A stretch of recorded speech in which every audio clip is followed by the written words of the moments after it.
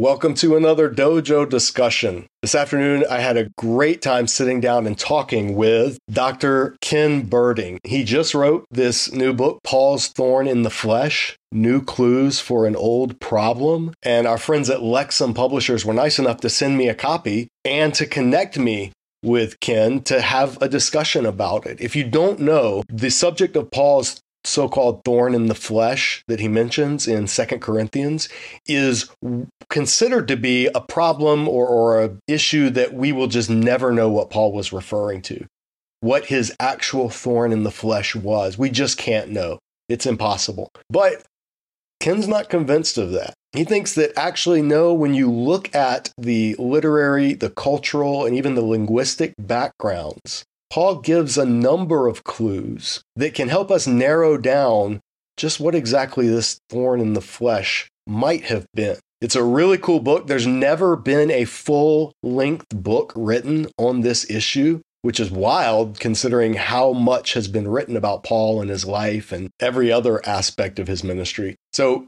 it was great reading the book, and even better getting to sit down and talk with its author. And speaking of 2 Corinthians, you may have noticed I'm wearing my 2 Corinthians Aroma of Christ shirt. This is one of the many dojo designs that we have available over in our online store. We have different styles, colors for men, for women. You can even get one for your dog if you want. This and other gifts are available over in the dojo store, so check it out. Everything you buy from there is just a little way of helping support this ministry. There's two other ways that you can support the ministry of Disciple Dojo that are even better. The first one is to like this video and subscribe to the channel if you haven't already. That's the easiest one. Doesn't cost anything.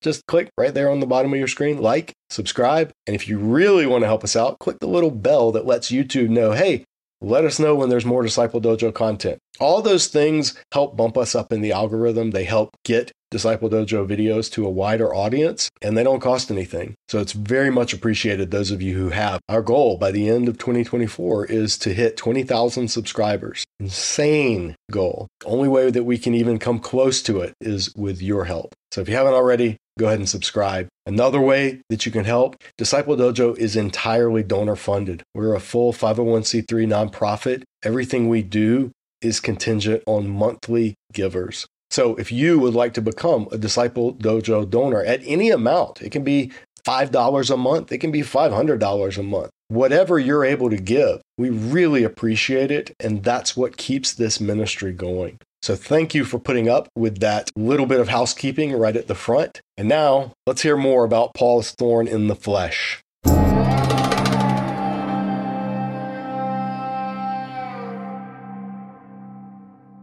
Ken, it is great to have you here. And Dojo viewers who may not be familiar with you, I would love for you to, I know it's always weird having to give an introduction for yourself. And so how would you introduce yourself to somebody who is just stumbled upon this video and said, Paul's thorn in the flesh. That's interesting. Who's this guy?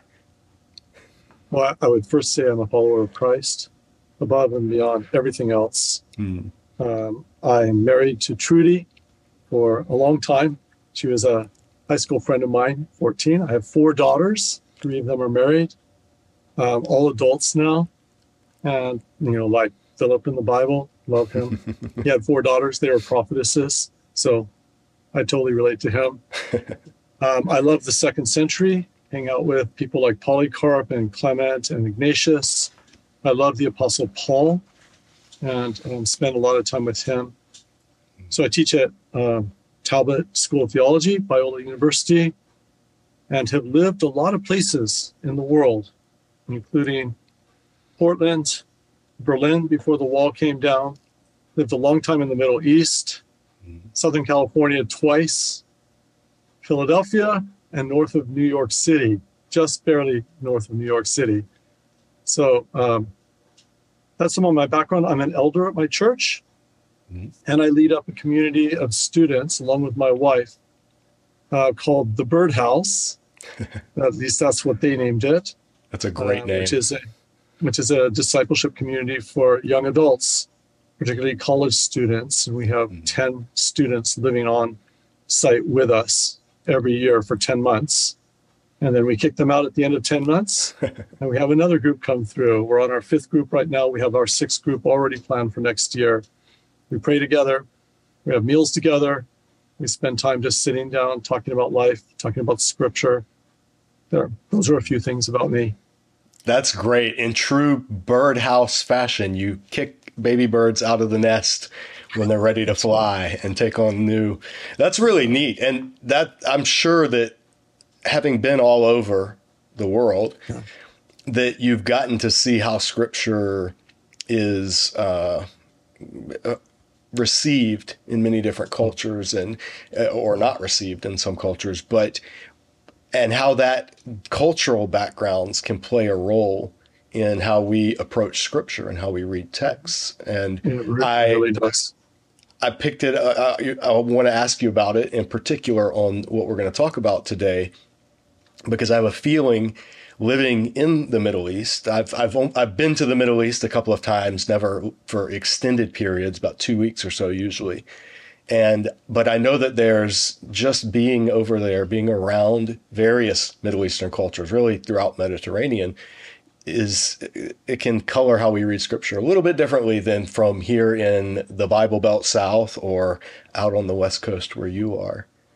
So before we jump into that, how did this, for viewers don't know, Ken's got a new book out, Paul's Thorn in the Flesh. This is by Lexham Press, and the folks at Lexham were kind enough to send me a copy, and I was happy to read it. I found it really interesting, and then they said, would you like to talk to the author? I said, of course I'd like to talk to the author. Let's get him in the dojo.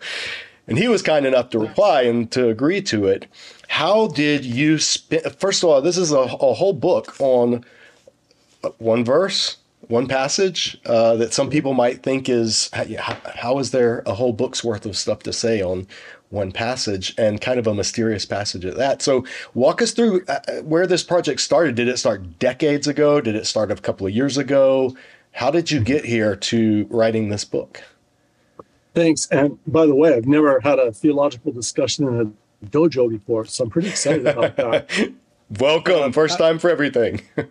I've been super curious about this question for a long time. I've been talking to my classes about it. I teach a class called Life and Letters of Paul. I also teach a class on Romans, but obviously this is 2 Corinthians. 2 Corinthians 12:7 for everybody who's listening today. Paul's thorn in the flesh. Just thinking that there's got to be more to say about this, and stumbling across sort of a deep prejudice about this. Mm-hmm. I think more than any other issue in the Bible, I can't think of any other that's more than this. There's just this basic prejudice that you're not going to make any progress on this. So for probably 15 years, maybe, I've been just pushing into this, noticing some things, talking to my classes about it.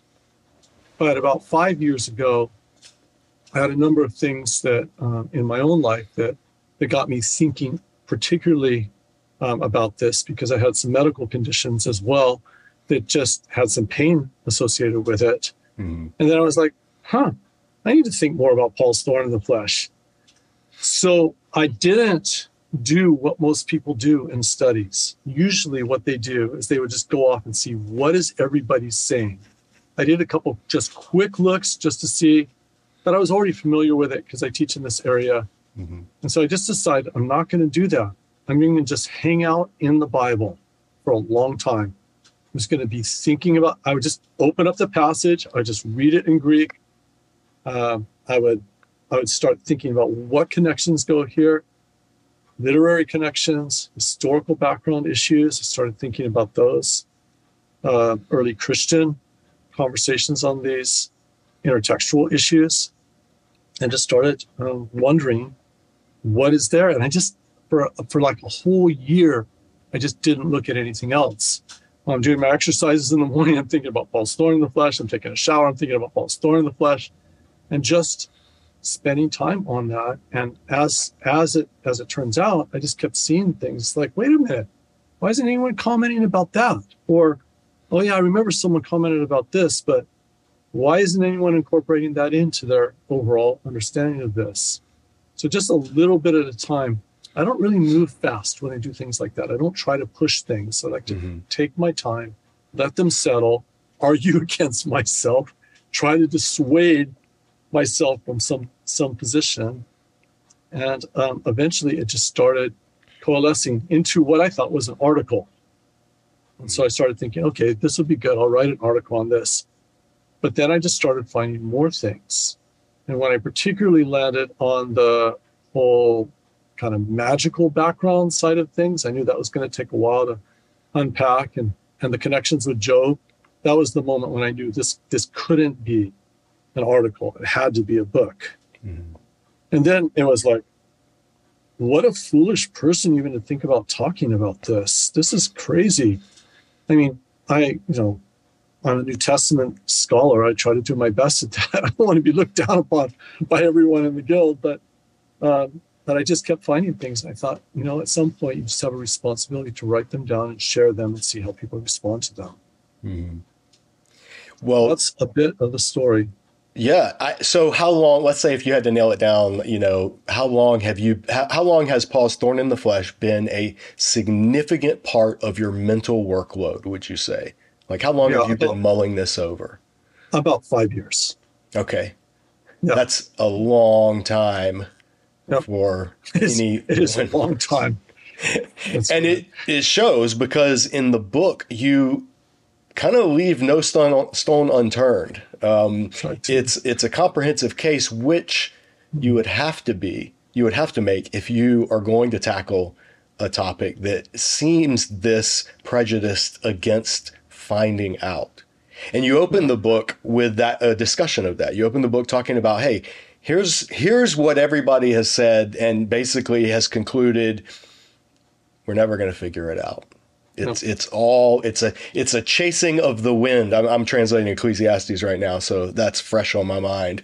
And a lot of interpreters would just say, you're chasing the wind here. This is not going to lead anywhere. But you make a really compelling case. When I shared this on my Facebook social media feed and just said, hey guys, I'm going to be having Ken Berding on to talk about his book on Thorn in the Flesh, and if any of you are interested, all the responses were, not all, but most were along the lines of, oh, I've always thought we can't figure that out. I've always heard we can't know what that is. And so I just wanted to know from your research and what you found, why do you think there is such a prejudice on this particular issue that we just can't know?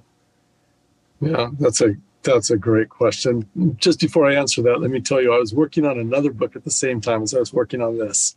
Oh. It was a devotional book on union with Christ. And so that book is now out. Oh, wonderful. But that turned out a devotional book. That was my hard book. This is actually kind of my fun book because I got to nerd out on this book. So it was really great. But this is actually one of the biggest problems, was this deep prejudice. You could just say a very thick layer of presuppositions. Mm-hmm. So just for everyone who's listening, everybody swims in a pool of presuppositions. You have a set of assumptions that you bring to the text, and they color the way that you read the text. And they become prejudices if they just become deeply entrenched. And in this particular case, I've been trying to figure out when it really happened, but I think it's somewhere around the time of Lightfoot. So if you go back maybe 130 years or so, one of the most important New Testament scholars was J.B. Lightfoot, and he was an amazing scholar. I still use his stuff in lots of places. And even his stuff on Paul's Thorn in the Flesh is very interesting. But at the end of the day, he just puts it out there. We're never gonna resolve this. And I think just someone of his weight, where he says that you're not going to resolve it, and people have just ad nauseum been repeating this ever since. So I think maybe it's about 130 years old, and you still get regular times where somebody they'll write an article about it, but it's different. Usually what they do is they see one thing or two things, and they're like, oh, this is interesting. And then they'll write an article about it. But the problem is it's not comprehensive enough. Mm-hmm. It's not dealing with, what I deal with as 20 criteria in the book. And you've got to look at all of these, and you've got to factor them all in. So there's all these pieces that have been hanging out there.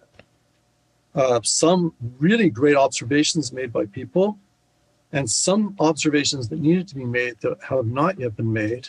And I try to pull all those together into the book, and then just say, well, what could actually be Paul's thorn in the flesh? And what it does is it functions to, like, it draws a circle around it and says, all of these things are excluded here. And the more criteria you have, the narrower the circle gets until you bring it down. And I didn't bring it down to a point, as you know, you've read the book, but I bring it down to a narrow window of possible ailments that actually fit all the criteria. So I don't know why this continues to be so much of a prejudice against making any progress on this. We don't do this with almost anything else in the Bible. And you know what's the strangest thing, Jan? What's that? This is the first academic book ever written on this topic. I was going to ask you, what have other people done? I know there have been articles on it. Yeah. The longest and biggest thing that I know is an article in German that is 24 pages long. And it's good. And actually, he's moving in the direction that I'm moving as well. But that's the longest. And when you think, and you do a lot of reading, I know, when you think about the narrow issues that people write on, oh my word, this is far bigger than that and far more interesting too. So it was just time. It needed to be done.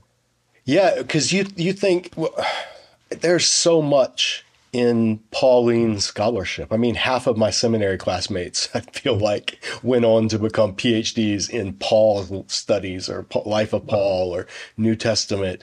And it is strange that hasn't been something comprehensive. And your book, it does fill a void. How is it, before we get into well, I want to read this quote on page 11 of your book because I had it highlighted.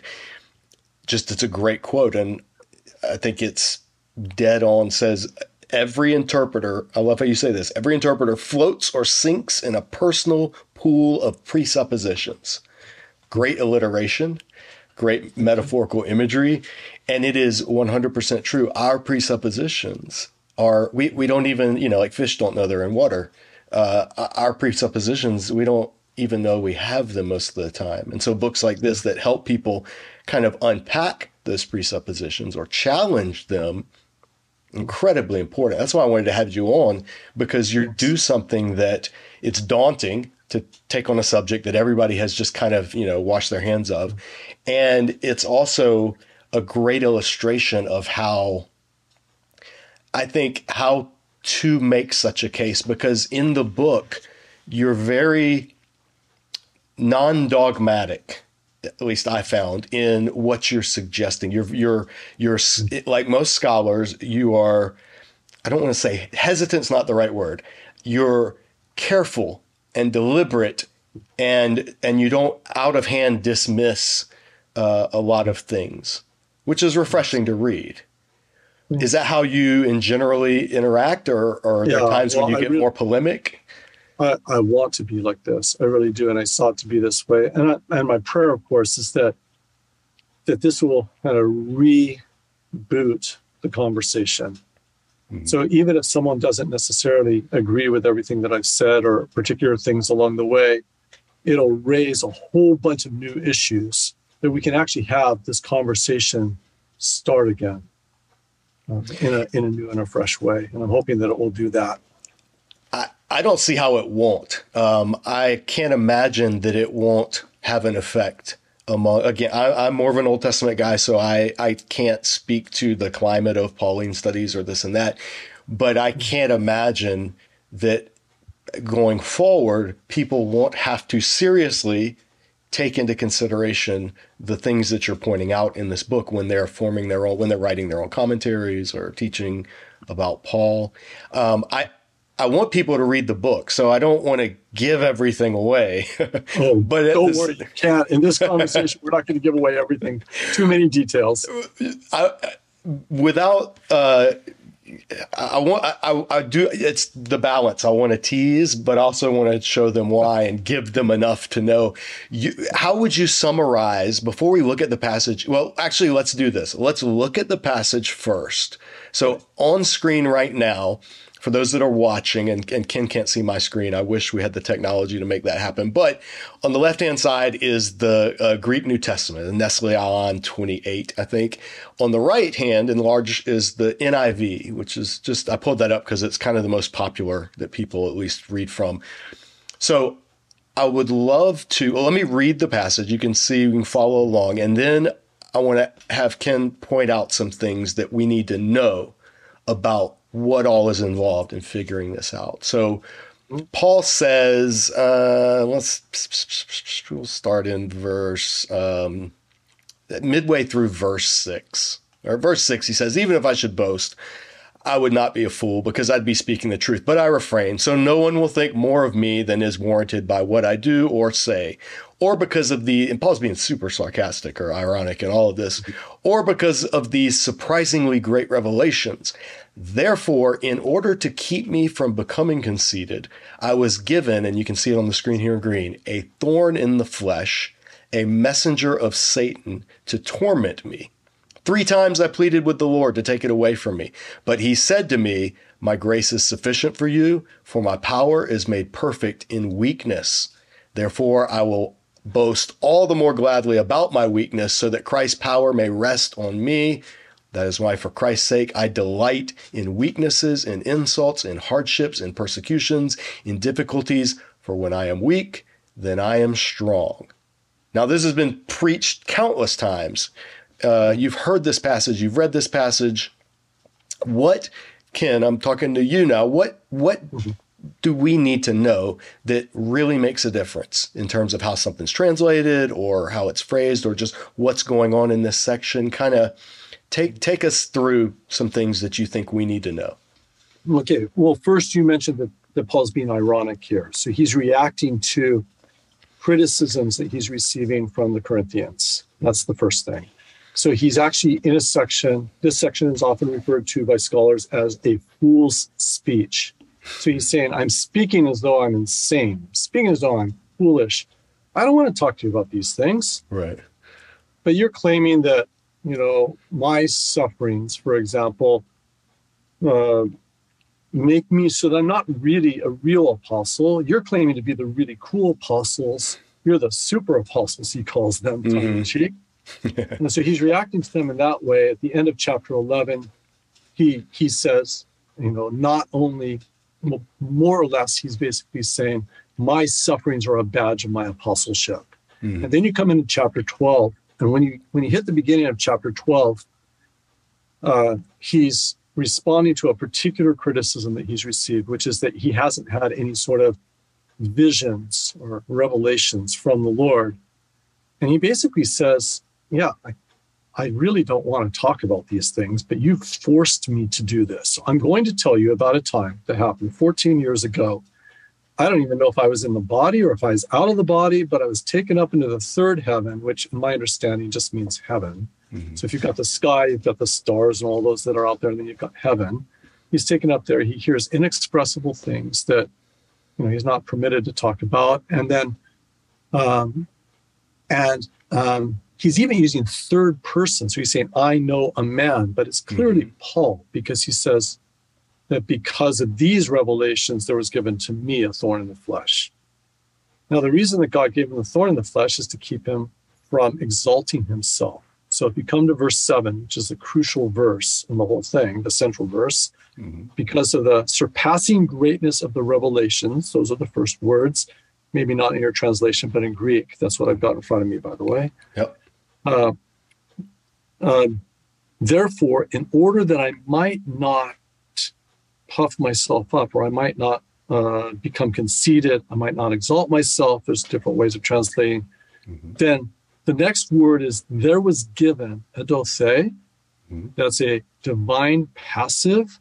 For anyone who hasn't heard that word before, it means God permitted it, but it doesn't say God's name there. That's one of the few things in this whole discussion that almost everyone agrees on. That's a divine passive. God permitted this. to me, a skolops. That's a thorn is how we translate it. Germans typically translate this more like a stake. So it just means a sharp-pointed object. It could be like a date thorn, which is like a 3-inch, 4-inch thorn, or it could be like a big old, something that you would impale someone on in the past. But probably this is something in between there. It doesn't mean thorn per se. It doesn't mean something like you get under your fingernail or under your skin or something like that. That's the immediate connotation in English only, and especially contextually, not being in places where there are thorns like this in abundance, but being in places like suburbia where thorns are kind of the things that you prick your finger on, or you have to get a needle to kind of dig it out of your skin. Yeah. That's how I've always just heard this. And so it just becomes this phrase like, oh, he's dealing with a nuisance, like a little nuisance. I came across this article in my study. It's a little side note, but it was the Saudi Journal of Ophthalmology. And it was talking about eye injuries that come from date thorns for people who work in harvesting dates. Oh, wow. So there's these big old thorns. And I was like, that's interesting. Very different type of set of presuppositions if you're living in the Middle East and dealing with, date, whatever they call them, plantations or something. Anyway, so skolops is the next word here. And then he says, in the flesh, te sarki. That is, almost everyone agrees, is what's called a dative of place. It just means it's in the flesh. This also makes it really hard for the relational view, like Paul's thorn in the flesh was people against him, because then it would have to be like a dative of an adversative dative, something like against my flesh, or it's just the picture is very clear. There's like a thorn or a stake, like a spear almost, like sticking in his flesh somewhere. And that's what you get from that. And then he says, an angel of Satan. That's the very next words. Oftentimes our translations translate that as messenger, but the word there is angelos. In Paul, it's usually angel. It can be a messenger, but it's usually an angel. And it makes very good sense to translate it as an angel of Satan, particularly because of how much Paul talks about spiritual warfare, not just in this greater passage, but also in, other places in his writings. Demons, Satan, talks about them a lot. So it's an angel of Satan, in order that he might, in order that he might, a lot of your passages will say, torment me. But that's very interpretive. I mean, this is just the word that you would like punch someone in the face. And it usually was a punch to the face, which actually plays a part in my whole discussion, because at the end of the day, I think that's what this thorn in the flesh is, something related to a face. But this particular nuance has not been noticed by people. That's not right. It has been noticed by people, commented on by people, but not been incorporated into the whole discussion. Let me pause to say, of all the points you made, and you raised some good ones in your argument that I'd never heard and come across, and that really do make you have to stop and wrestle with this and consider it.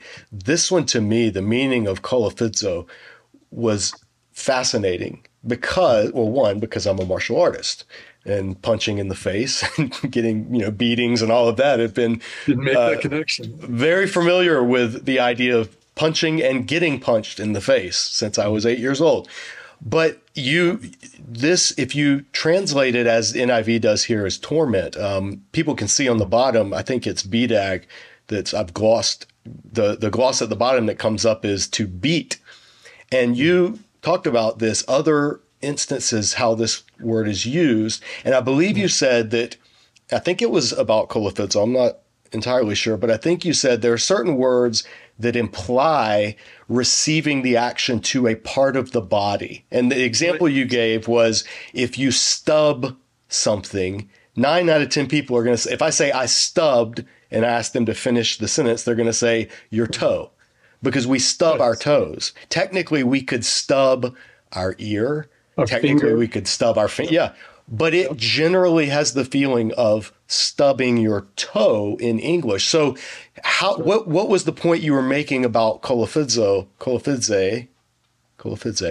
To unpack that in terms of that idea of it having a specific referent, used not technically and always, but in general in Koine Greek.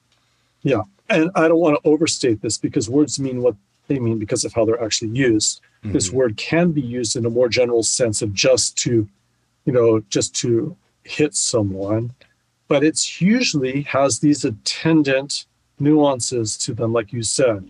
So we've got other words in English like this as well. If you say you spank someone, it's probably their back end. If you say you slap someone, you could be slapping their arm, but you're probably slapping their face. So we have those same types of things in English. And this is one of those words, and you can tell by the way it's been used other places. So this doesn't tell you specifically for sure that it's his face, but it should be your starting assumption. And if that's built up from other arguments, then you end up with the face. Mm-hmm. This is not the only thing that points to face either in this. There's a number of other reasons to think in terms of Paul's face being involved. Actually, can I say one of those while we're here? Yeah, absolutely. Paul uses the word face, I think, 22 times in his letters. And he uses it many different ways. He uses it metaphorically. He uses it different ways, okay? But 12 of those are in 2 Corinthians. Mm-hmm. So over half of all of the times he uses face are in this letter. And there's a number of other reasons as well, which I actually unpack in the book. Mm-hmm. And when he's using face in 2 Corinthians, is he using it mostly literally? Is he using it at all metaphorically, like turn around and face me or face front, or is it always he's talking about like face to face? No, he uses it in all different ways. So he does use it metaphorically. I want to see you face to face, or I want to come into your presence. But he also talks about we with unveiled faces are beholding in the glory of the Lord. He has a whole discussion about faces and bodies earlier in the book that helps prepare you for what's coming in 2 Corinthians chapter 12. Mm-hmm. So all of these, they're like clues. They're not like open and shut arguments. All of them, they're pointers. They're things that people have not necessarily been looking at carefully. But when you say, yeah, this is pointing in this direction, is there support for this or is this not support for this? You have to work your way through the clues. That's why I actually use the metaphor clues throughout this book. Mm-hmm. Now, you amass in the book 20 criteria, 20 things that any view needs to account for. So whether it's Paul is talking about false teachers that followed him around and just metaphorically they're punching him like a thorn in his body, or if he's talking about his eyesight and that's why he has to write large letters with his own hand, or if he's talking about, right, there's 20 things. Now, how did you arrive at these 20 criteria in general? Like, what was your process for arriving at? Yeah, these 20 criteria simply came out of my time of study. It was just saying there are certain things that are connected literarily here.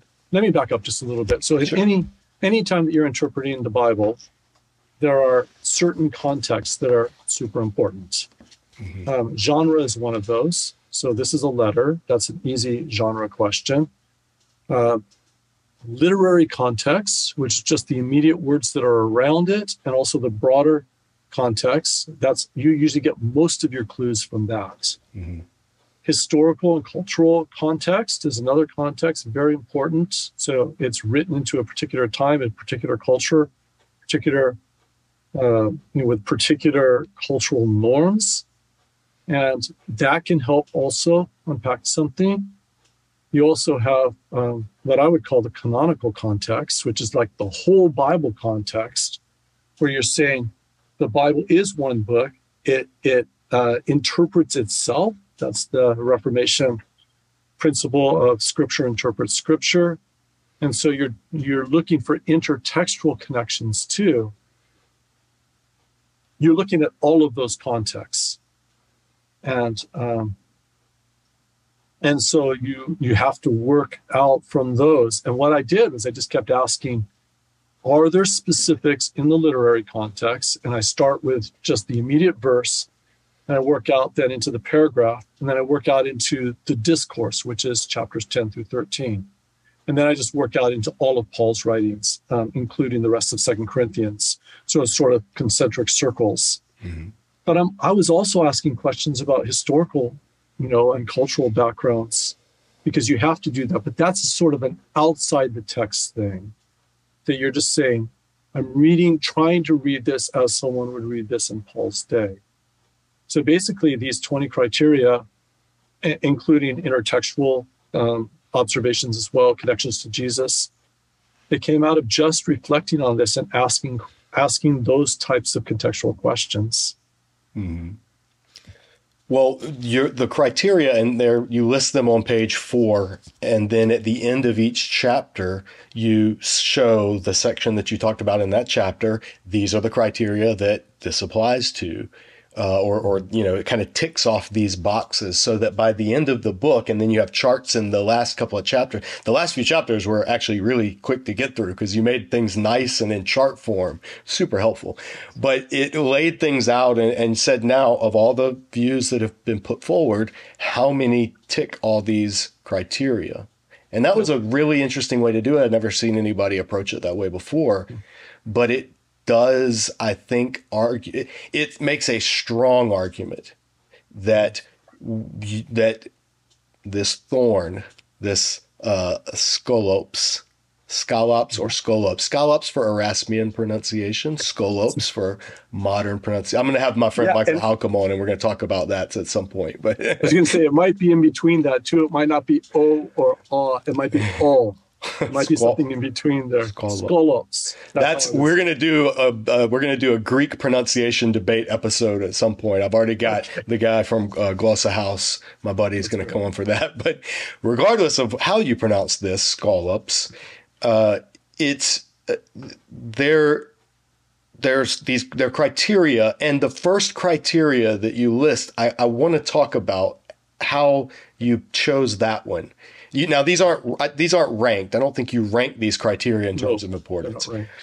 But the first, let me read through the criteria just so people know what we're talking about. And we won't unpack by any means because, folks, you have to read the book if you want them to unpack it. But the criteria are viewed by whatever this thorn, this skolops, whatever it is, it has to be something that was viewed by others as black magic attacks, viewed by Paul as attacks by an angel of Satan, although permitted by God, parallel to Job's suffering, which included skin and flesh, impacting Paul's physical flesh, comparable to the jabbing of a sharp-pointed object, excruciating, not simply annoying, that's a big point, impacting Paul's face or part of his head, viewed by Paul as educational discipline by God, viewed by others as humiliating and weak, unusual, not like the pain of others, long-term but intermittent, paralleling somehow the sufferings of Jesus, exacerbated by stress, negatively impacting Paul's rhetorical ability, that was another good point, known to the Corinthians, not a secret, analogous to Paul's other sufferings, connected to the heavenly ascent, involving the ear, involving the eye, and involving visible bodily damage. And Ken unpacks, he walks through each of those in the book. But the first one is the one that I'm most interested to hear, that this was something that would have been viewed by others as black magic attacks. Why is that important, and what do viewers need to know about actual black magic attacks that the Corinthians would have been familiar with? Well, you should know that there have been something like 1,600 binding curses, most of them in Greek, that have survived from ancient and antiquity. Mm-hmm. And this was just a big part of their life. So what's for complete noobs, what is a binding curse, and what do you mean by they were found? Did they find amulets? Did they find writings? What is, unpack that some if you don't mind. various ways in which there are inscriptions and amulets and various ways where they actually find curses that have been written down against someone else to bind them. It'd be like, I don't know, let's say that you've got a charioteer that you really like, but there's another one that is possibly going to beat your chariot in the races. So you find a magician, and when you think of magician, don't think of all the things that are in your minds. Think of a person who's like kind of a shaman or a witch doctor or something like that. They're everywhere. They're not like official religion. They're folk religion. They're regular. They're the people that people go to when they're afraid of evil spirits or anything else. And they can create some sort of curse against this other chariot, hopefully so their wheels will fall off during the race. Or whatever it is, or you want to actually win in the court of law. So you put this binding curse on this person's mouth or something like that. And they took these very seriously. Everybody, it's hard for us to get this, okay? Because it's so different. It would help you if you lived, like I did for so many years in the Middle East, to get a sense of this. But everybody believed in this, even those who were like critical of it. People like Galen or Pliny the Elder, were like critical of charlatans using magic in various ways. I mean, Pliny actually says at one point, he says, well, everybody, I actually have the quote somewhere. Where is it? Yeah, he says, there is no one who does not fear to be spellbound by curse tablets. And he's one of the skeptical ones. Like, everybody is afraid of this because there are spirits around and people are aware of these and they're afraid that they're going to be hurt by them. So magicians are the people who, in their minds, could control these things and help them to get what they wanted. They weren't always negative. You could bind someone to make them fall in love with you, which is a bit kind of gross when you start thinking about that. And there's a lot of other types of ways that they would use them. But as far as like a negative attack, just imagine Paul comes into town.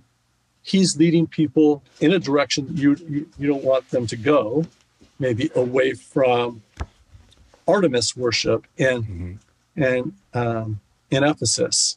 And so you hire someone to put a spell on him. Now, I am not claiming there was actually a spell on Paul.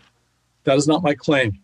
Right. But that when he starts talking about a thorn was given me in my flesh, an angel of Satan, everyone immediately would have gone, boom, this is what they would have thought of. Mm-hmm. That's what my argument is. And so they would not have thought in terms of some sort of annoyance like we think of now. Right. You have on page 45, I'll show an image, I'll put it up on the screen, but you have a great image of basically what is a Greco-Roman voodoo doll, this clay figurine. And as part of the cursing of someone, you would literally jab a thorn into its head or into its body or back or whatever. I'd never seen an actual image of that before. And you also talked about in these binding curses, sometimes how they would be sealed shut. What was the point that you were making about that? Well, there isn't too much that's important about the sealing and shut of the whole thing, but that they made figurines, that was very common. They made them out of things like lead or bronze or clay, these ancient voodoo dolls. Obviously, we're not using the term voodoo doll in the way that you would talk about these days. Just they are not Caribbean voodoo dolls, not Caribbean voodoo dolls, but the equivalent, something like that. Right. But these figurines that were created purposely, and actually we know that they also made them sometimes out of wax or wool or even dough. But these were created to try to affect somebody in some way.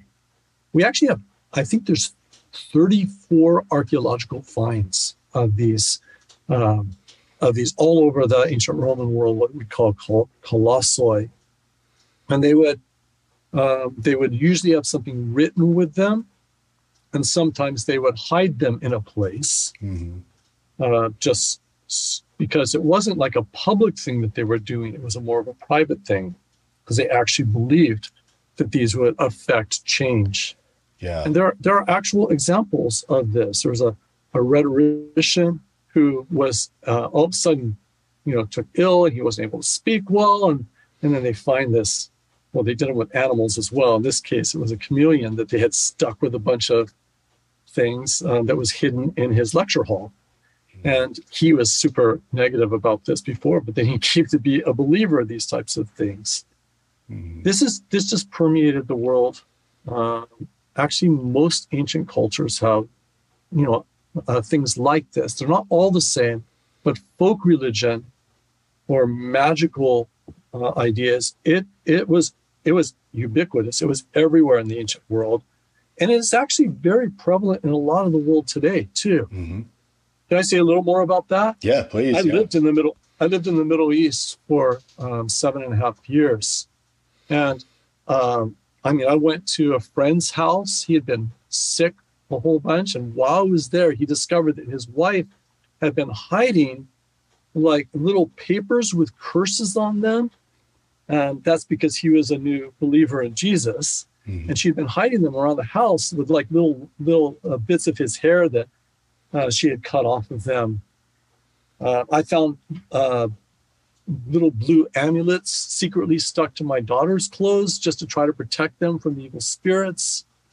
I had a friend whose family killed a rooster on his behalf to just try to get the powers to go the different direction because he was having problems in his life.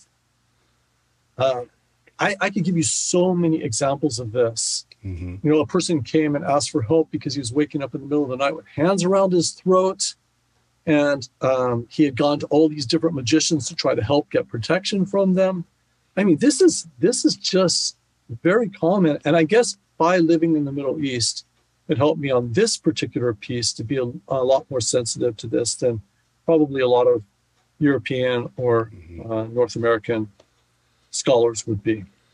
Yeah, it's not something that is at all familiar to most North American, most Europeans, but to people who are sub-Saharan African, to South Asia. I spent a number of times going to India over the years, and people in animistic or in shamanistic cultures, it's normal. It's not even something to question. It's a way of sabotaging something or someone, these little figurines that you would put curses on, or using, like you mentioned, cutting hair, or using body parts, or little effigies or animals to represent the person.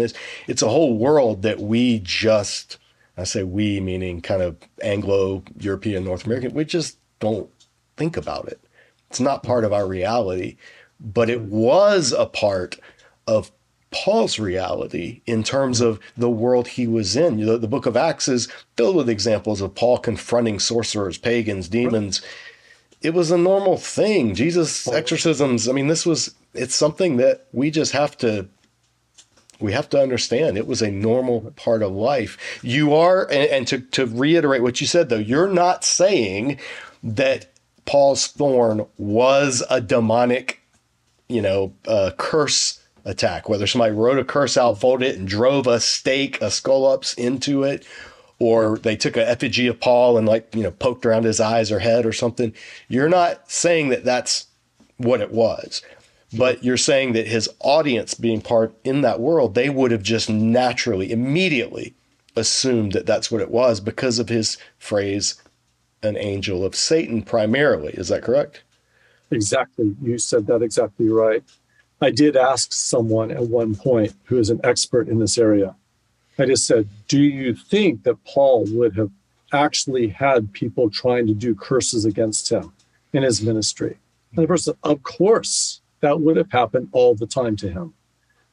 And actually, they would have viewed him, just think of this, I know this is going to be hard kind of category breaking for people, but from the outside, people would have viewed Paul as a certain type of magician himself. So there is actually, a couple of power encounters that he has one right on the island of Cyprus, Acts 13. There's a magician there, and they were just viewed it as one magician against another magician. Now, Paul obviously did not view this as magic at all. This is a work of God. But we have to remember that this is the world that they're living in. And if we can actually factor that in as one way that people would have perceived this, it can help us narrow the possibilities of what this thorn in the flesh could have been. Mm-hmm. But once again, it's only one of the 20 criteria. It's not the thing. I think one of the difficulties even in this whole discussion is that the argument is in the details. Yes.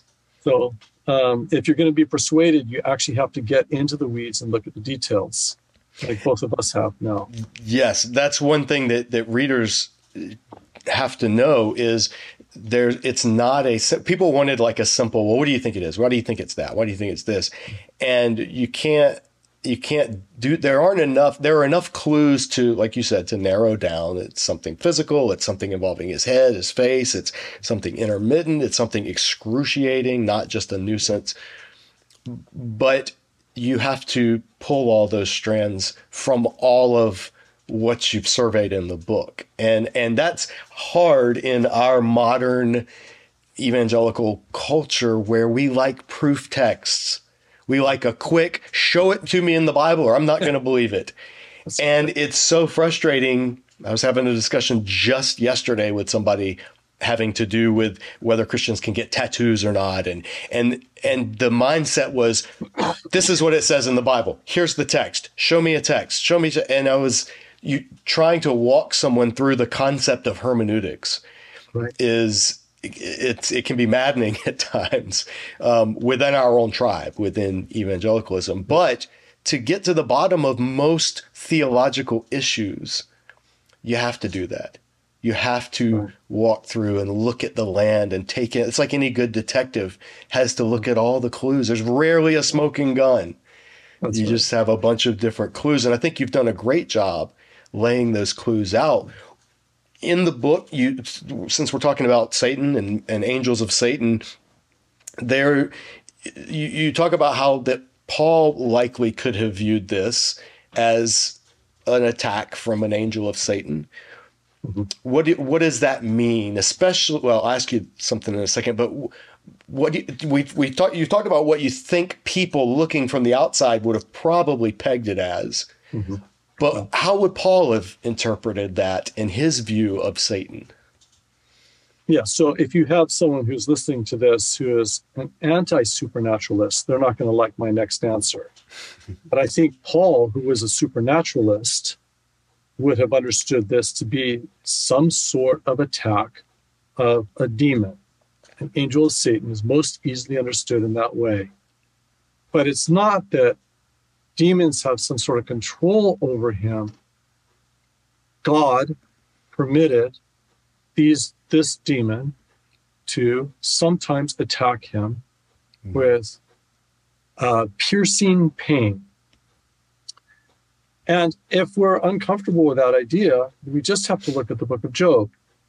And in the book of Job, you actually have Satan himself who is coming before the Lord and, accusing Job. First, it's his possessions and his family that gets attacked. But then it becomes, the second wave is his own health. Mm-hmm. And he's actually attacked with a skin-flesh ailment of some sort. And I actually think that Paul's making connections with that as well. Mm-hmm. Didn't mean to go there right away, but that's part of the whole discussion. So I think that he would have understood it. He would have understood it to be some sort of attack, but permitted by God. In other words, God had good purposes in this, even though the evil purposes of one of Satan's angels, which is what a demon is, an angel, just an evil angel, fallen angel. Somehow he was given permission by God to do this, and God allowed it because Paul needed two things. He needed to be humble, and he needed to learn that God's strength is perfected in weakness. Those are the two explicit things stated in the passage. Mm-hmm. Uh, That brings up a question that I'd like to ask. This is just a kind of another aside, and we love asides here. It's the beauty of That's having great. these long form discussions is you can pursue some of the things. But this, if what you're saying is what Paul was thinking and dealing with and how he would have viewed the situation, what does that say today to Christians who are fearful of demonic attacks, of spiritual, whether you want to call it spiritual warfare, whether you want to call it, some people would go straight to demon possession or just demon torment. What do we say to that? Because go ahead. I just had a conversation with someone yesterday in this office where I'm saying, this is my office I'm in today, about this very question. Someone who is fearful, actually, about the attacks that could come from demons. And I would just say that there is nothing that can happen to you whatsoever if you actually have the Holy Spirit living within you. There's nothing that can happen that God doesn't permit. God will protect you, and he won't allow anything that isn't for his greatest glory and for your very best good. There's no reason to be afraid. But what that doesn't mean is that everything's going to be easy. Mm-hmm. God may actually allow a Job type of thing to happen, or a Paul type of thing, Paul's thorn in the flesh type of thing to happen. Where I just was listening where Jesus says to Peter, Satan has demanded to sift you like wheat, or that type of thing. And God gave permission for him to do that because God had greater purposes. So God is sovereign. God is over all. It's not like there's God and there's Satan here. It's like God is the one who's the creator of all. Satan himself is a created being. Maybe his counterpart might be something more like Michael the Archangel. It is not that God is somehow the counterpart of Satan, like a lot of people think. Right. But God has grand and sovereign purposes, and he's bringing all things to good purposes, individually as well as corporately. How would you factor that in all of this to the practice that's very common among Christians of binding Satan or casting out Satan, rebuking Satan, you have no authority here, and what are some guidelines that you would give students or lay people who wanted to know, well, when do we rebuke and when do we say, okay, this is a thorn situation? I think part of the problem is, depending on our church background, some of us actually need to warm up in this area, and some of us need to cool down in this area. Oh, I like that. So, unpack that. That's a great saying. Yeah, what do you mean by that?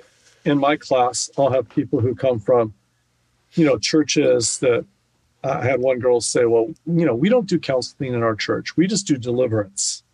So they probably need to cool down a little bit. In other words, all they do is when someone is having a really hard problem, they'll just come to it and they'll just be like, we command in the name of the Lord that this demon of whatever it is, fear or, anger or lust or whatever, be gone. And that's like the whole discussion.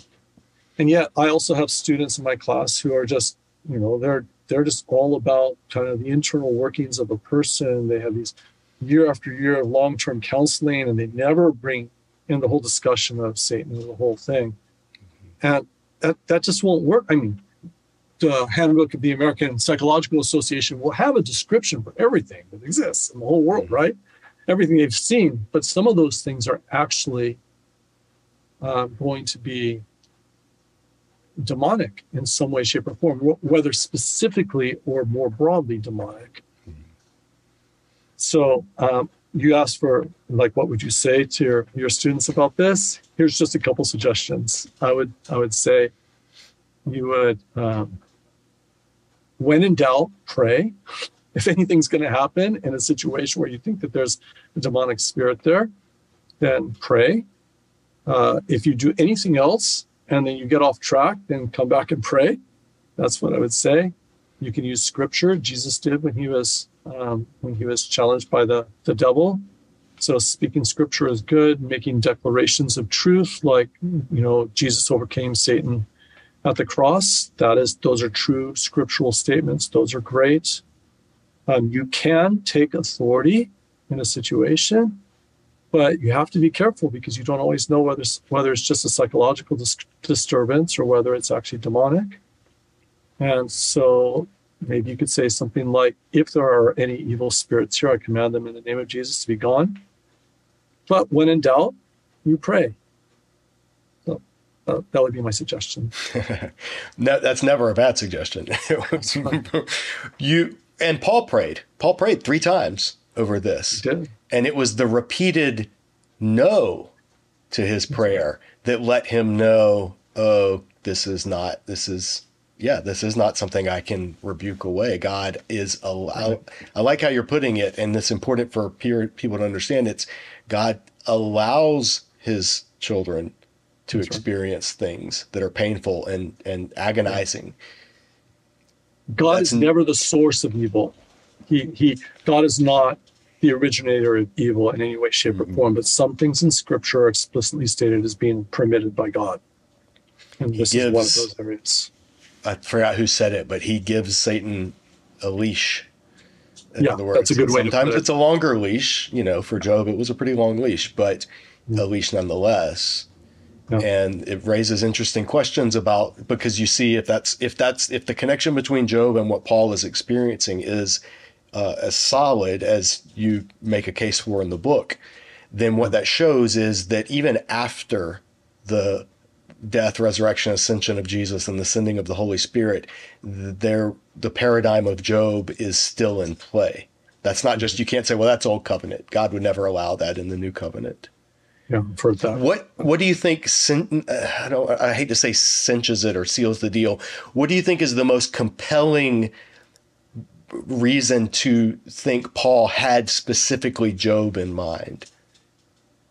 Oh, well, there's not again, the argument is in the details, but there are a couple things. First of all, he uses the word, angelos, which shows up as a really important word also in Job. So sometimes translated in 2 Corinthians 12:7 as angel, sometimes as messenger. But if you go back to Job 1 and 2, you've got the sons of God who are often viewed as angels. I know that that's a disputed issue.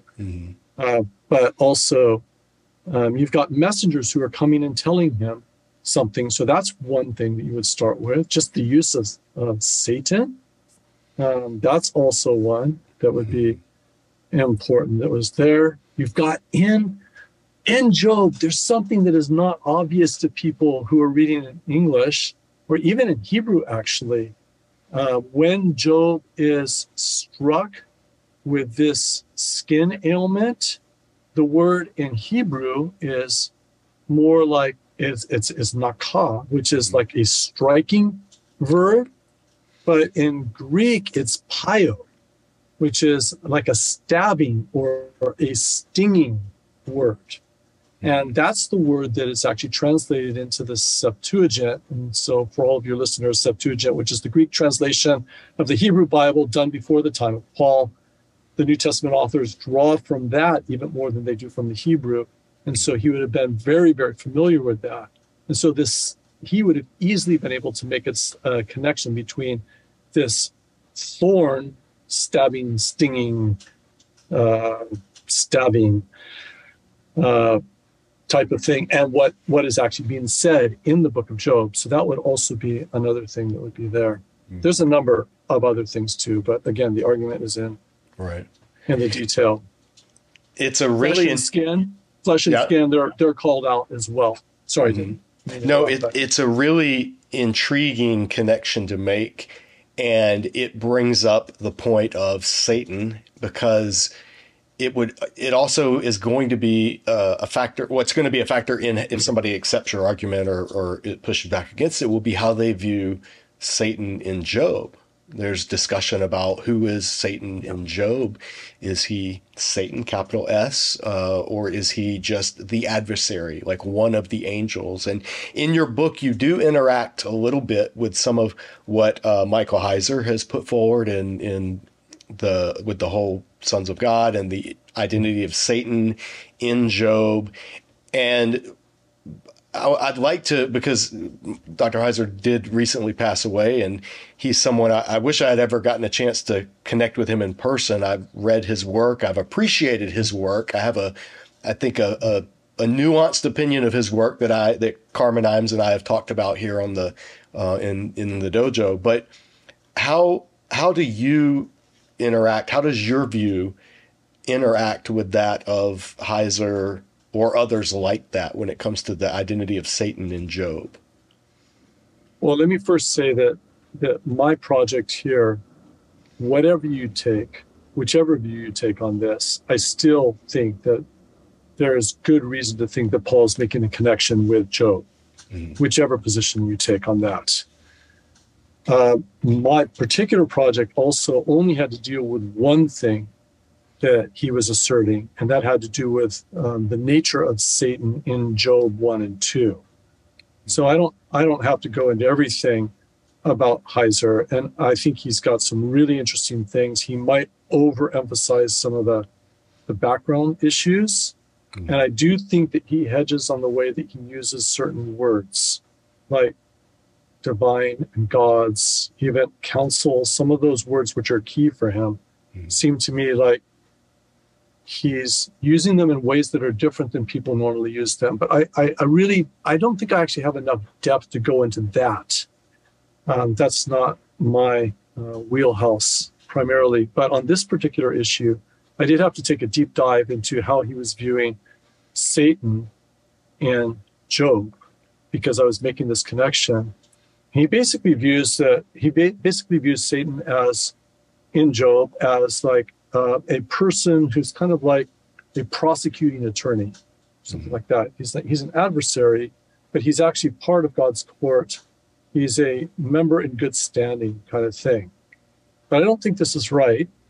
And I actually offer in the book, it's kind of a long footnote. You get to that page and there's like 3 lines and the rest of the page is a footnote. And I kind of had to do that partially because I was, publishing with Lexham, and they have published a lot of his works, but also just because I thought it might actually impact people. So I actually took a deeper dive into this. And I don't agree with his view on this. Satan appears to be challenging God in a different way than the type of challenges you would get, say, in the Lament Psalms. He's also attacking an innocent person. And in the traditional view of Satan, that's okay, because God is permitting Satan to do evil deeds even to righteous people, because God has greater purposes that he intends to do with that type of thing. But this would make God more complicit in the evil deeds, you could say, of Satan. You also have Zechariah 3, 1 and 2, where there's this rebuke of Satan that is very, that does not sound like the type of rebuke you would get to a person who is in good standing in God's court. But the biggest one, to be honest, is the overall canonical view. Heiser tends to start with historical backgrounds, read the Old Testament passages in light of those, and then tries to make the New Testament fit with those. And I'm not really sure that's quite the way you're supposed to do canonical interpretation. And the problem with this particular point is that in the New Testament, categorically, all the way across the board, in all of the authors, in the Gospels and the writings of Paul, Book of Revelation, Satan is an evil being, an evil angel who is opposing the work of God.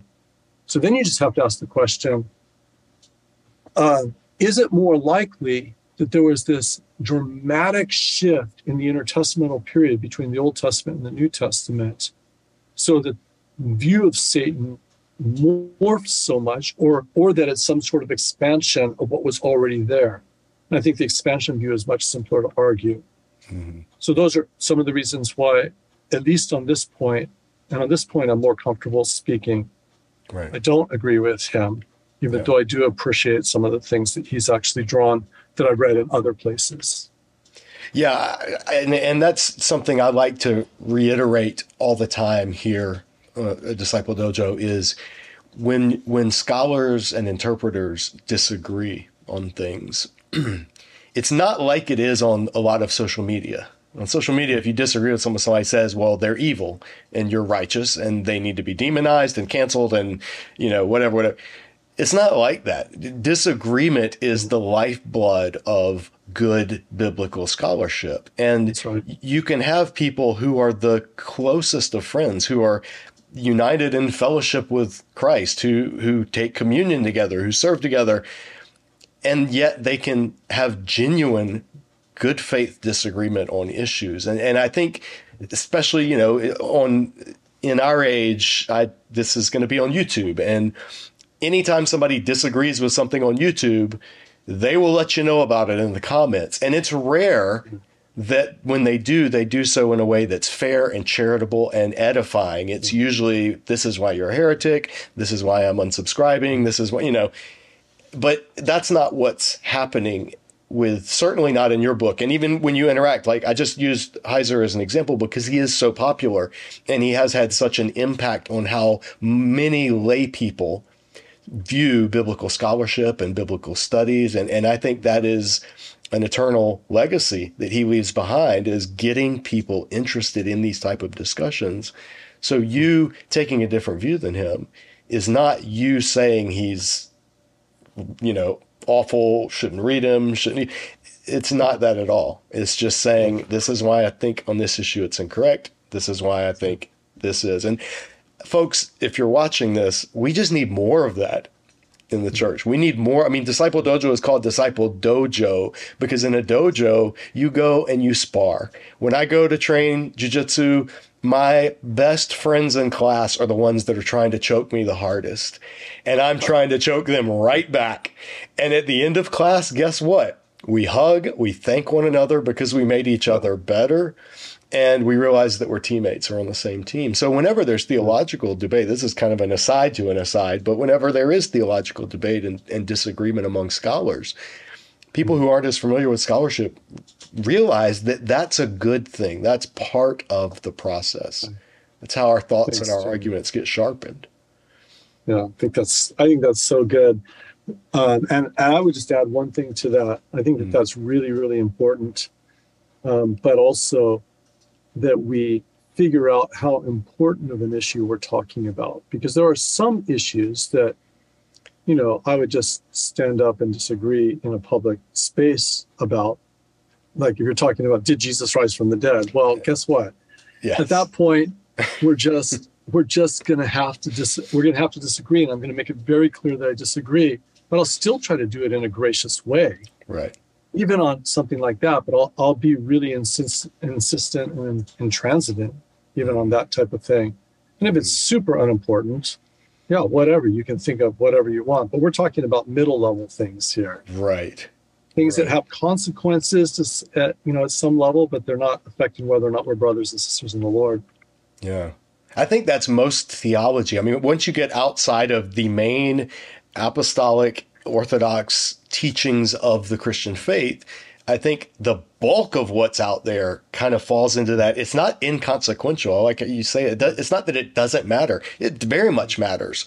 Whether you're a Calvinist or Arminian, whether you're a paedobaptism or believer's baptism, whether you women in ministry or not ordaining women in ministry. I mean, they matter. They're important.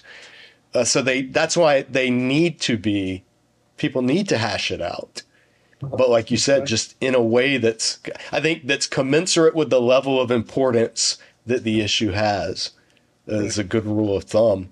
On page 173, you talk about a catalog of eye ailments in Asia Minor and how that offers an intriguing parallel, because one of the suggestions when people have suggested Paul's thorn in the flesh, I think Ben Witherington and a number of others have said it's something to do with the eyes, with his eyesight. And you don't rule that out. But you also think it can be a little more specific, I believe, or at least you can narrow it down. It's not just a general eye issue because of the pain and all of those other criteria. But tell me about these. I'd never heard of the eye ailment catalogs, like the findings that eye ailments were a big deal throughout that region. Yeah, I just stumbled on this, and actually this is brand new, this publication. So it's just a list of things that they had found in the region of Lydia, which is basically Western Asia Minor. Mm-hmm. And they were just talking about the various ailments that are dealt with in sort of a pagan religious type of setting. And about half of them, just under half of them, were related to the eye. And also, so that was a publication by Malay, I'm not sure how you pronounce his name, and Petzel. And there was another historian named Zucconi who also talks about how eye ailments are often mentioned in the literature. Mm. So all that does, it doesn't prove anything about this. It just raises the kind of the plausibility that eyes play a part in this. So this is just a very small part of the whole book that you're referring to here. Yeah, it was very much an interesting little. Let me ask him about this, because this interested me when I was reading it, because I have one of the New Testament books that I have spent probably the most time teaching through is Revelation. And so anything involving eyes and Asia Minor is going to catch my attention because of Laodicea and the eye salve and that kind of stuff. But I'd never heard it. I wanted to ask you, and you saying it's new is why I've never heard it, obviously. Right. Yeah, I just stumbled upon it. And it's, but that's not the main reason people actually hold to an eye position. The main reason is the parallel with Galatians 4, 13 to 15, which is, I disputed it for ages. But that section where Paul says, you would have plucked out your eyes and given them to me in a context when he's dealing with a physical ailment. Mm-hmm. And people say, like, well, it looks like he's talking about his eyes. The reason I used to dispute it is because it could be like, you loved me so much you would have jumped off a cliff for me, kind of thing, that type of thing. Right. But the more I looked at it, the more I thought, this is more possible, especially when you already have all these other facial indications. And you've got an ear indication that is coming from Irenaeus. That almost sounds like a joke, doesn't it? I've never heard that. An Irenaeus. I'm sorry, I've just never made that connection before. I've been with this too long. And other things like that. So I would not argue that this is eye in particular, but that somehow it involves the eye, somehow it involves the ear, or it appeared at least that way. Let's say that someone is having some sort of face band, they're putting their hand up here. Well, what is it for? Is it their ear? Is it their eye? Does it involve all of them? And of the seven ailments that I give at the end, they all, to some degree, overlap with the eye, the ear, the side of the face, one side of the face. Yeah, so that's why I mentioned that. And you gave some examples of different types of facial pain. That's not an experience that many people are even aware of. I mean, I think of like head pain or something, I think that would involve the eye or the face. I think of like a migraine. Sometimes when you're reading something, your eyes can cause pain and it can cause, but you talk about some conditions that are far worse than that. Oh, absolutely. What are some examples that viewers may not be aware of? Yeah, so, the Facial Pain Association of the United States estimates there's actually quite a higher number of people who deal with facial pain, and a smaller percentage of that are very serious. Let me give you one example. Trigeminal neuralgia, type 1, trigeminal neuralgia. People suddenly have these stabbing pains that come right out of the trigeminal nerve. So I'm just going to show you on your face. Right here, what's called a ganglion. It's just outside of the upper part of the ear. It's where your facial nerves, the trigeminal nerve, which runs up over your forehead, into the side of your face, and down your jaw. Has anyone ever done this on the dojo? No, but you are doing a great job because it looks just like you illustrated in the book. They all come together at a ganglion, which is kind of like a mass together, and that's where it goes into the brain. And right there, sometimes the nerve gets pushed up against by an artery or a what's the one that goes the other direction? The vein. Anyway, yeah, veins and arteries. A blood vessel of some sort pushes up against it and causes it to go crazy. And it's the pain levels are considered to be among the highest of all in the world. They used to call this the suicide disease because there was no way to treat it. People killed themselves all the time because of how often this happened. But they can be fine, and then they can go like 30 seconds. They just have awful pain, which absolutely collapses them. Then they'll be wiped out, tired afterwards. But after that, they'll be okay. They could literally continue a talk or continue teaching or something like that if they were a teacher like Paul. So that's something that is a possibility. And how is it described? I actually have like 2 kind of gross pages in the book where I describe people who deal with base pain like this, and just giving them the opportunity to just sort of say in their own words what this is like. And a lot of times they would describe it as, like you hooked up a battery to your face and it shocks you. Well, Paul didn't have that as a metaphor to use, that someone's driving a stake into your face. Yeah, that's actually one that people describe it in these days. So there are actual conditions that are like this. And I listed out 7 of them, actually. Yeah, you listed a few, starting, I think it's around page 213, chapter 14 of the book. You go through and catalog, and this is the picture I was referencing for folks that I'll put it on the screen since you can't see it on my contrast is too bright, but the facial nerve, the ganglion nerve, trigeminal nerve, rather. And that was a hard chapter to read in terms of just, you feel so bad for people that experience what they had talked about. And this is what it does, folks that are watching this, is what Ken suggests in listing these conditions is not, that's what Paul was going through. This is something Paul could very well have been going through. And so you're giving more plausible options that are specific, that account for all of the things that Paul was talking about, but you don't do what I think a lot of more sensationalist writers would have probably have done, which is like triumphantly declare that it's this. Instead, you're saying, I don't know, but it's got to be something that does these things. And that was a refreshing part of reading the book, was how open it was at that level of detail, precision, but still guiding people to, hey, it's got to be this, it's got to be this, it's got to be this. So what makes the best sense of it? I think somebody asked me on Facebook when I posted about that I was going to be interviewing, and they said, oh, Paul's thorn in the flesh was the false teachers that followed him around.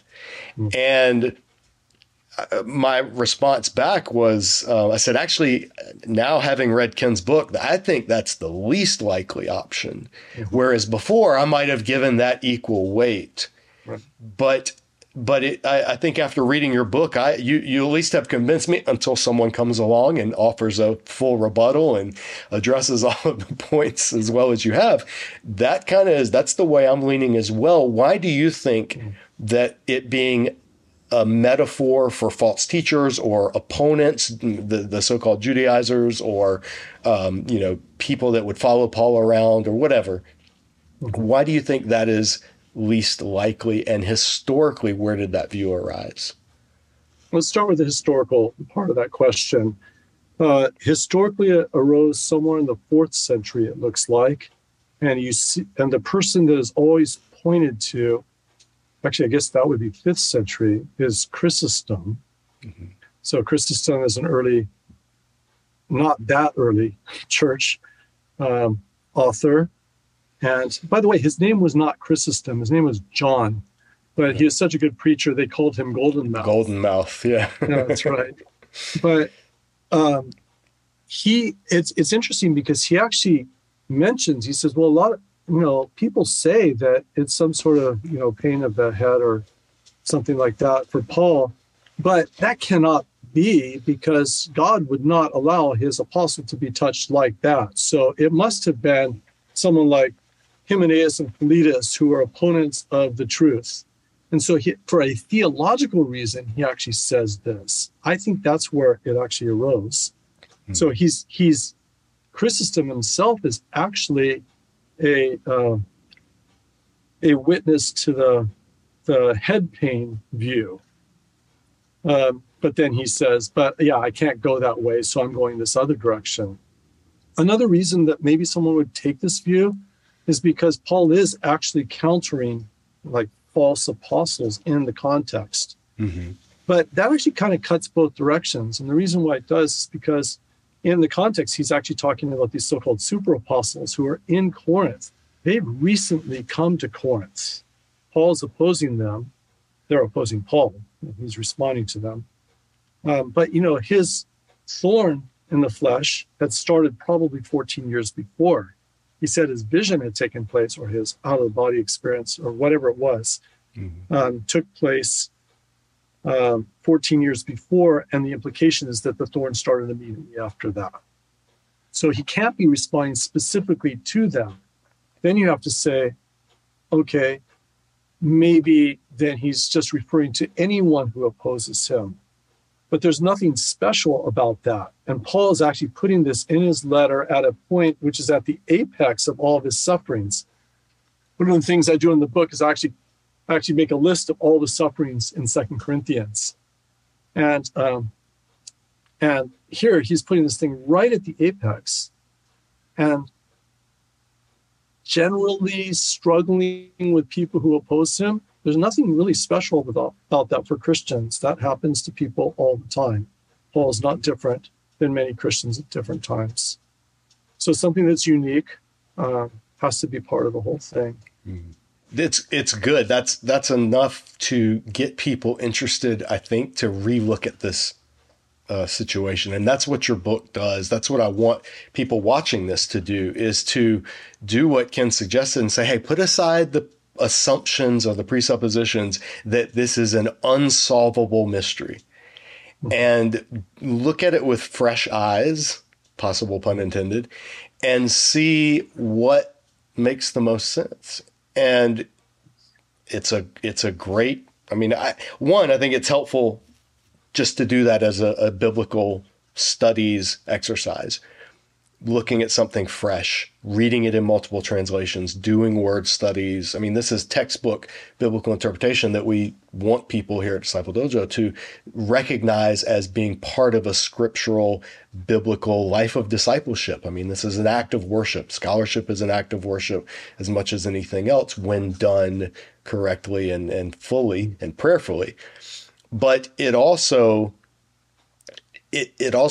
has an impact on our life. It has an impact asking how God could allow Paul to experience whatever it was will then shape how we look at our sufferings, whatever they are, in the context of, is this something God, what purpose could God have for me in this?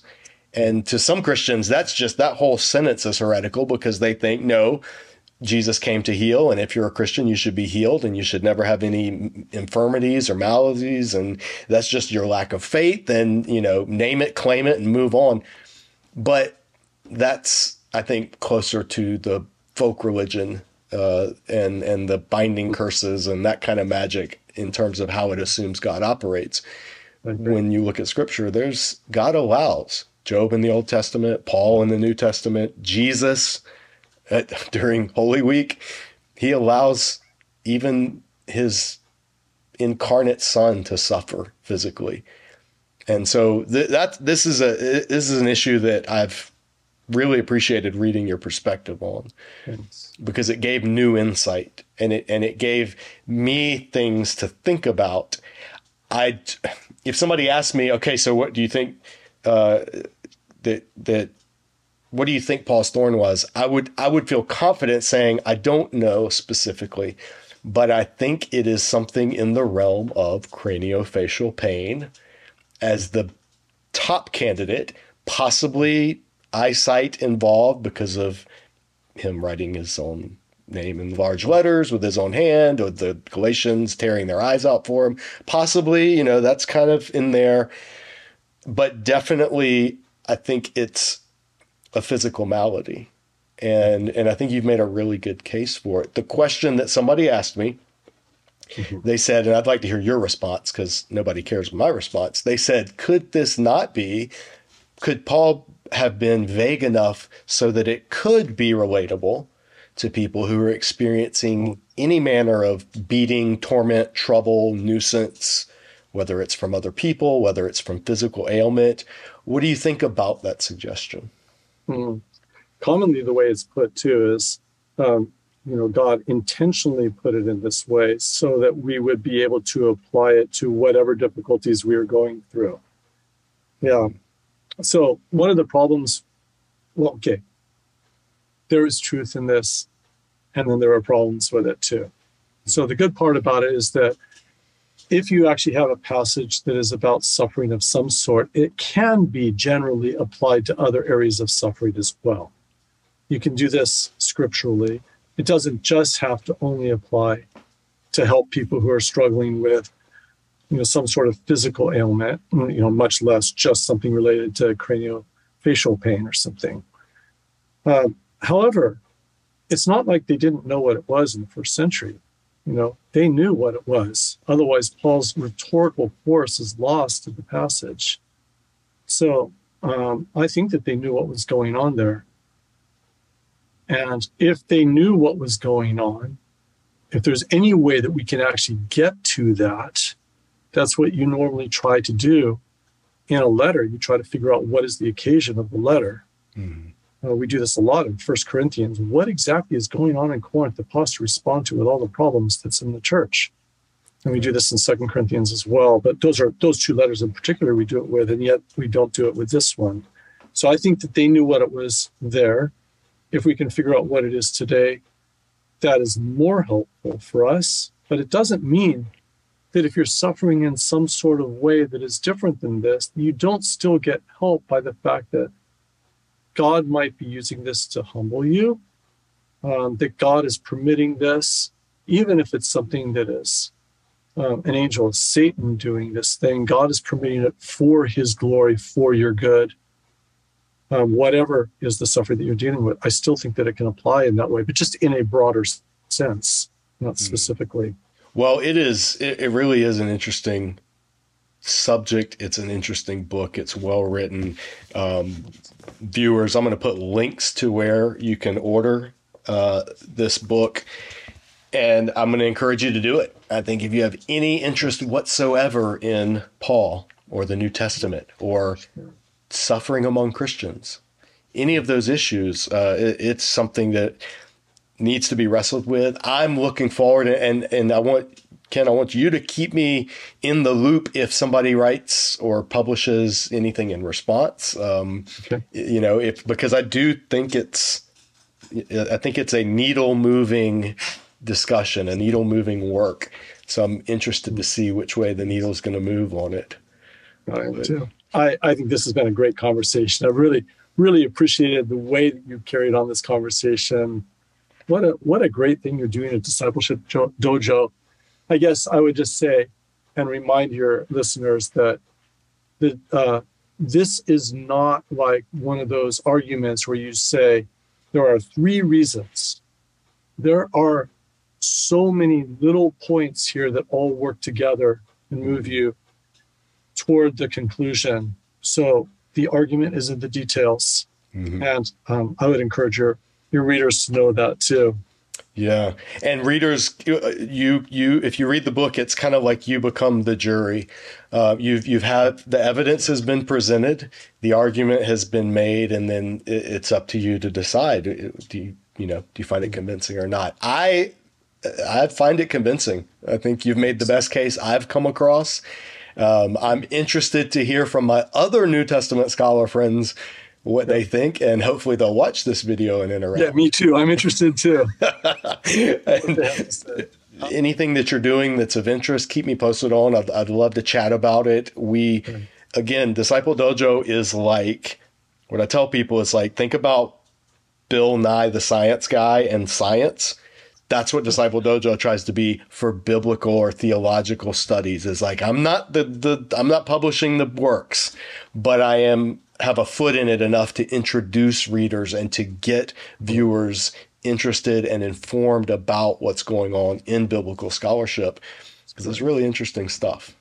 That's great. I'm sure that people who are here are just benefiting so much from it. It's a great thing, great ministry, great service.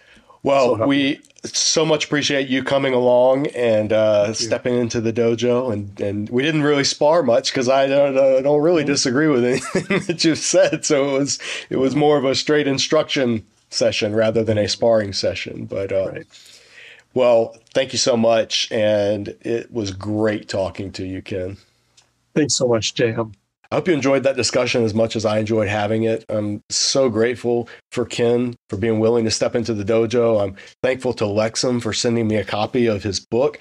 I'm going to put a link to where you can get this in the description below. I'm also going to put a link to some of his other work and his blog so you can read more of the things that he's put out there in the world of scholarship. Well, that'll do it for this dojo discussion. Thank you so much for watching, and we'll see you back here next time at Disciple Dojo.